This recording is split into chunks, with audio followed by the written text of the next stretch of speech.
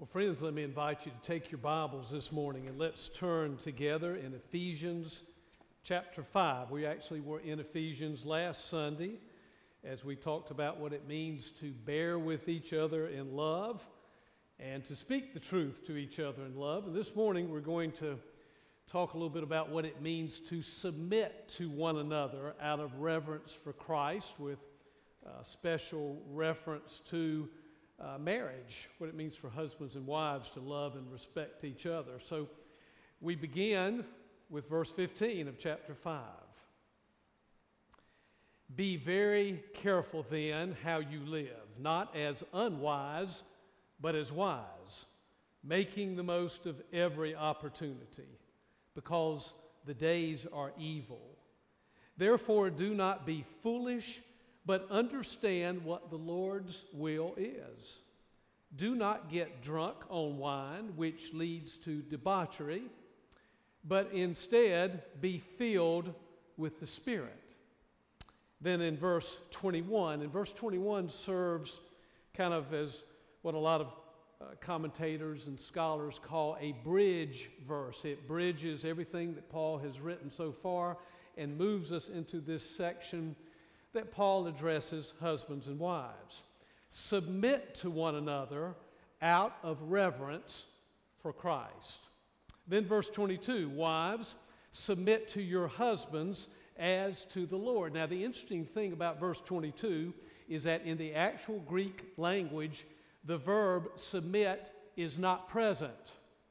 It actually reads, wives, to your husbands as to the Lord. It is drawing back to verse 21, where Paul writes, submit to one another out of reverence for Christ. So wives, to your husbands as to the Lord.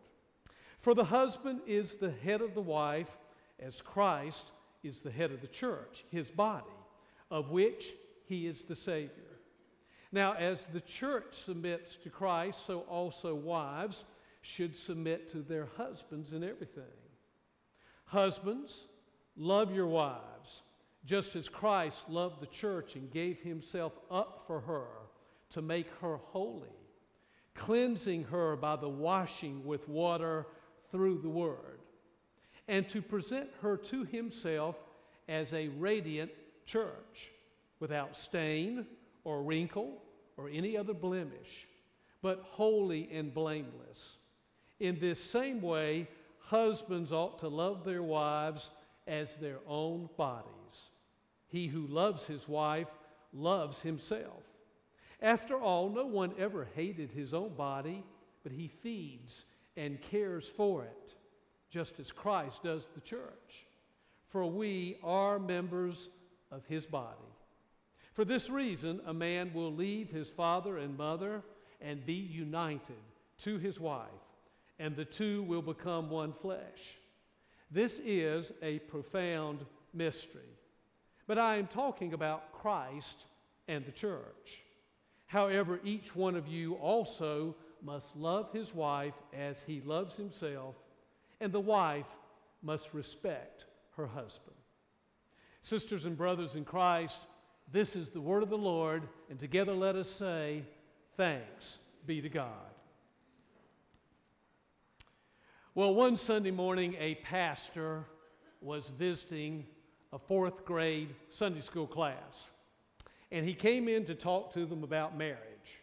And so he asked the boys and girls, what does the Bible say about marriage? And immediately a little boy raised his hand and replied, Father, forgive them, for they know not what they do. You're laughing, so that must mean there is some truth. I thought that was a word that Jesus said from the cross about his enemies, not about marriage. But you know, it really is true, I think, that the two most important things that we'll ever do in our life, especially as it regards family life, the two most important things that we'll ever do is, first of all, be a husband or a wife, and second of all, be a parent. But it's kind of interesting because all of us have far more training in the arenas of our professional work that we're doing currently or we did in the past than we have in family life. Most of us have very little training about what it means to be a good husband, a good wife, a good parent. So I think that's why it's true on so many occasions. We really do have to ask God to forgive us in our marriages, and we have to ask God to forgive us as parents and in our family life, because honestly, there are those moments, don't you think, when we know not what we do, and we need God's forgiveness and we need God's help. Well, the Ephesians 5 text that we've just read invites us to do something that applies to all life relationships. And then Paul kind of drills down and looks specifically at marriages. Paul invites us, in order for life relationships to be loving, to be respectful, to be submitting to each other, he invites us, first of all, to submit to the Spirit of God. It's the submission to the Spirit of God that is the starting point for marital respect and really all relationships in life. In verses 15 through 17, Paul calls us to wise and thoughtful and careful living. He invites us to make the most of the opportunities that come before us to do God's will. And then he defines part of what it means to do God's will in verse 18. He says we are to be filled with the Spirit. Now, that verb does not suggest a one-time filling of the Spirit. What it suggests is that you get up every morning and you move through your day and you say, God, fill me continuously with your Holy Spirit.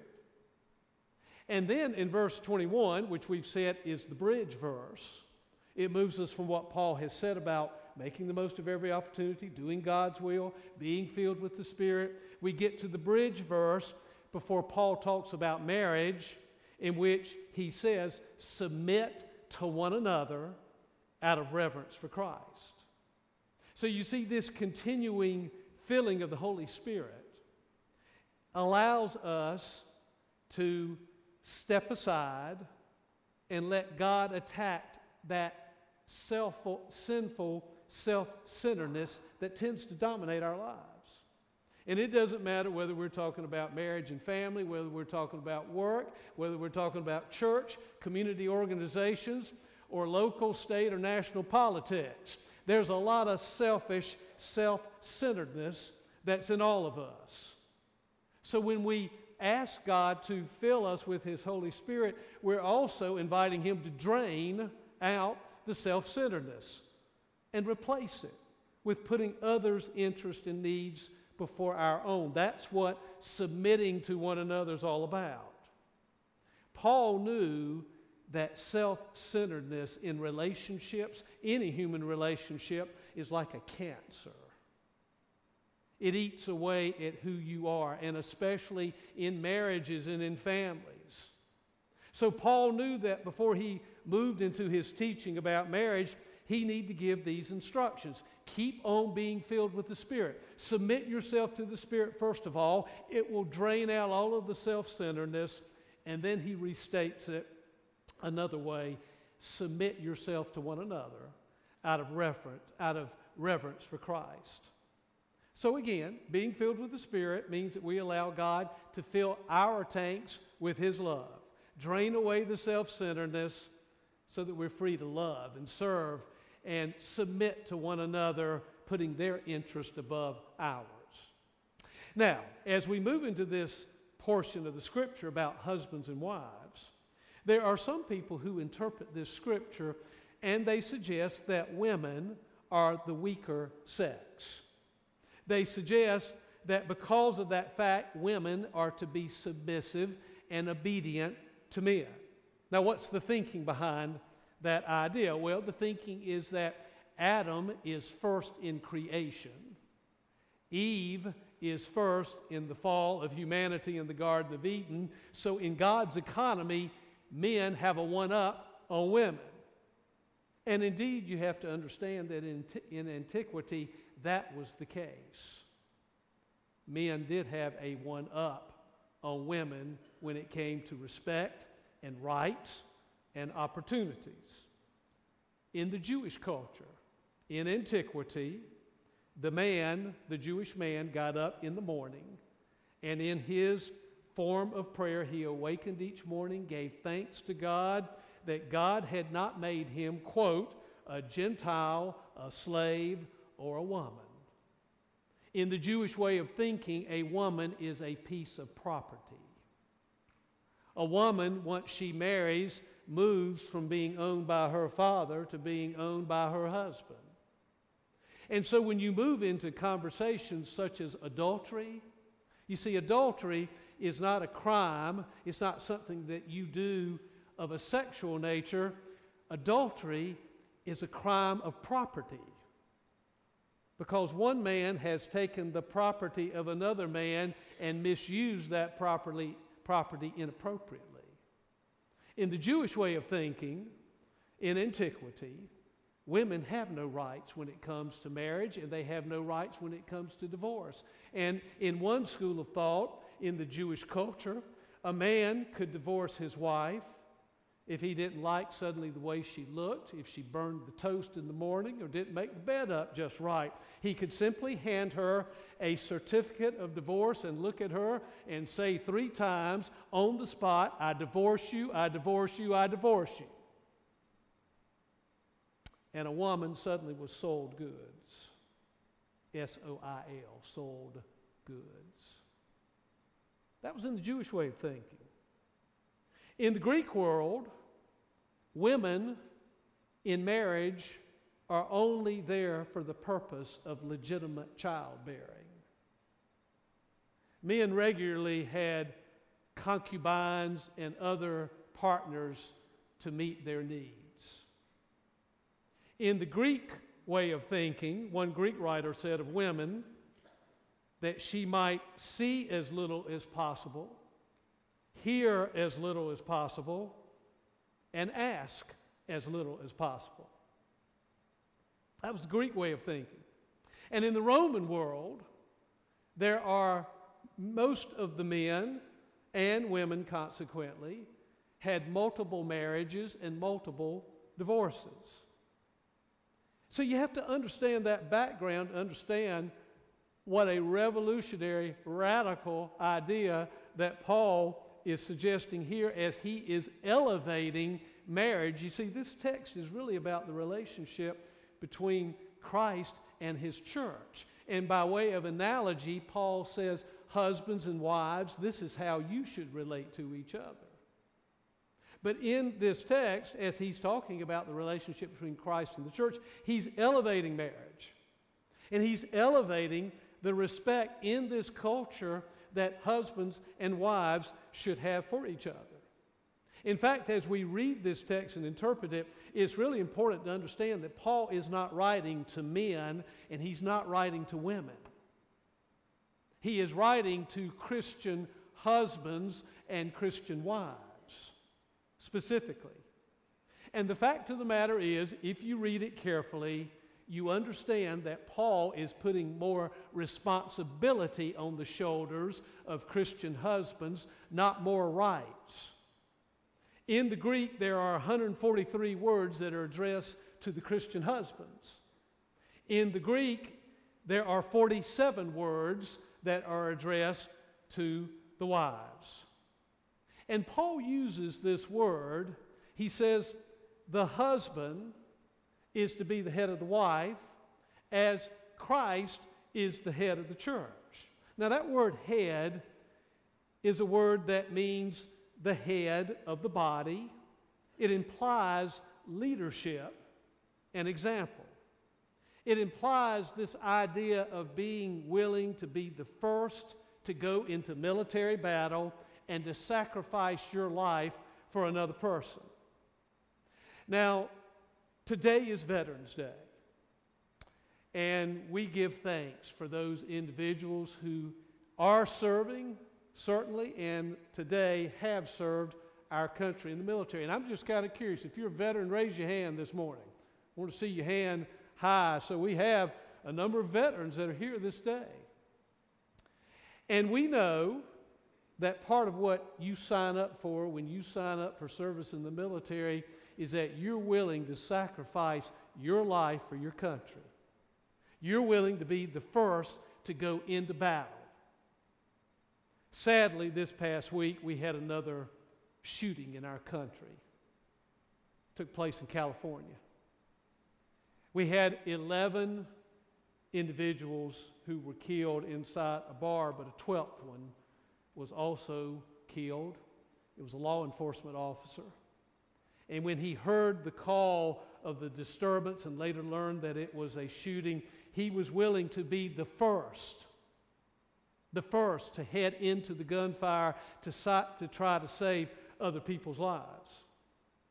That's what Paul is telling husbands in this text. He is saying, husbands, you be the leaders, you be the example in your home based on the model of Christ and His sacrifice and His love for His church. You be willing to love and to sacrifice and to be the first one to lead by example in your homes by willing to go into battle on behalf of your wife and your family. And then we get to that word, submit. Wives, you submit to your husbands. That word is a word that's not in the active or the passive voice, but it's in the middle voice. And what it suggests is that we submit or we place ourselves under the arrangement or the leadership of another person voluntarily. Why do we do it? We submit or place ourselves under the arrangement of another person out of love and out of respect. So verse 21, again, is our bridge verse. Submit to one another out of reverence for Christ. Wives, you voluntarily place yourself under the leadership of your husbands. Why? Out of reverence for Christ. So you see, the model for our marriages and really all of life relationships is shown for us by the model that Jesus gave for us on the cross. He willingly submitted Himself. He came down from His rightful place in heaven, lived life as we live it, and voluntarily submitted Himself, gave Himself up for us on that cross.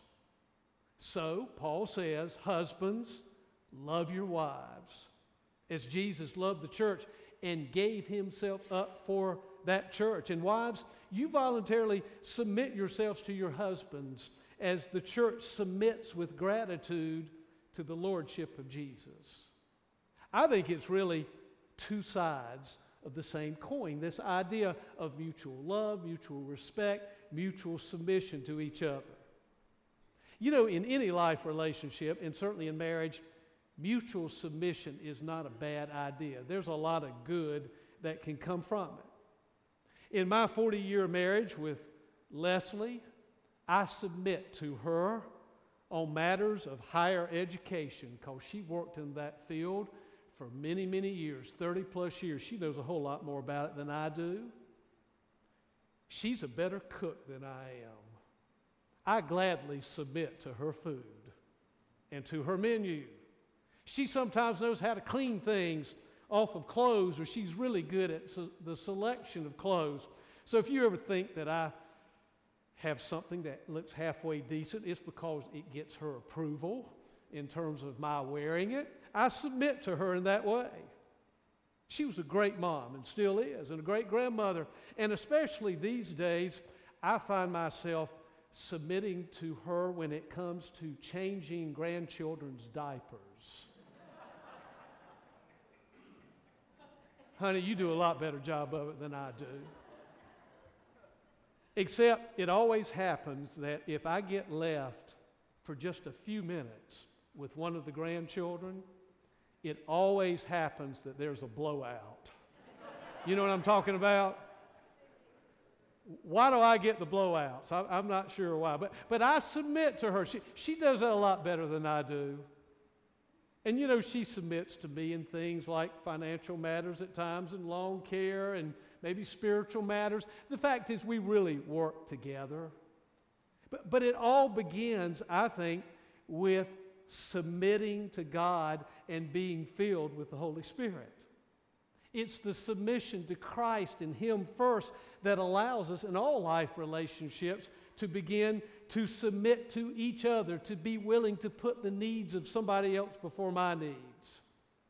And when we submit to the Spirit first, there's a greater likelihood that we will not get tripped up in life relationships, and especially that challenging relationship called marriage.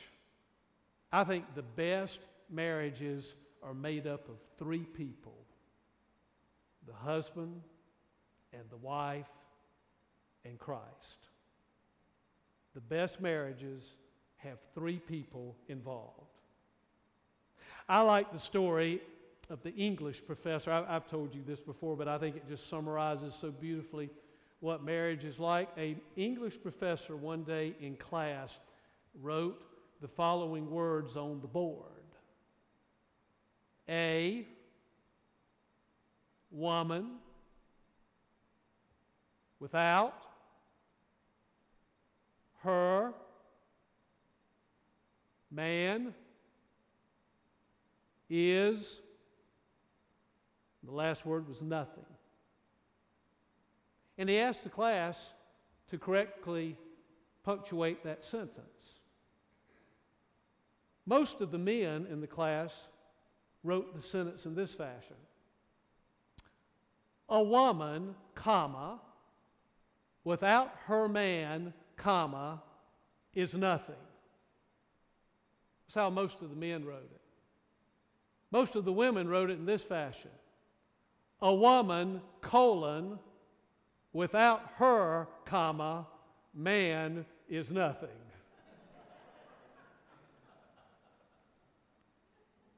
I like that. But the question is, which writing of the sentence is correct? Is it the man's version or the woman's version? See, I'd like to think that in God's economy that both answers are correct. That God designed us to complement each other in multiple ways in our marriages, but without first submitting to Christ and then to each other mutually in marriage, I think the fact is that both of us become nothing. Let's pray together. God, we thank you this day for the gift of life relationships. We thank you for the friendships that occur with neighbors and work colleagues, people with whom we are engaged in community and civic activities. We thank you for our families. Lord, we thank you for our children this day. We pray for them. We thank you for moms and dads, brothers and sisters, the grandparents and the grandchildren, and aunts and uncles and nieces and nephews and cousins. We thank you, Lord, for Christian husbands and wives. And we pray, Lord, for the grace to be filled with your Spirit in such a way that we truly can submit to each other voluntarily out of our love and respect, and so serve one another with the Spirit of your Son, Jesus. So, Lord, give us that grace to do that in the coming week, we ask now. In your Son's name we pray. Amen.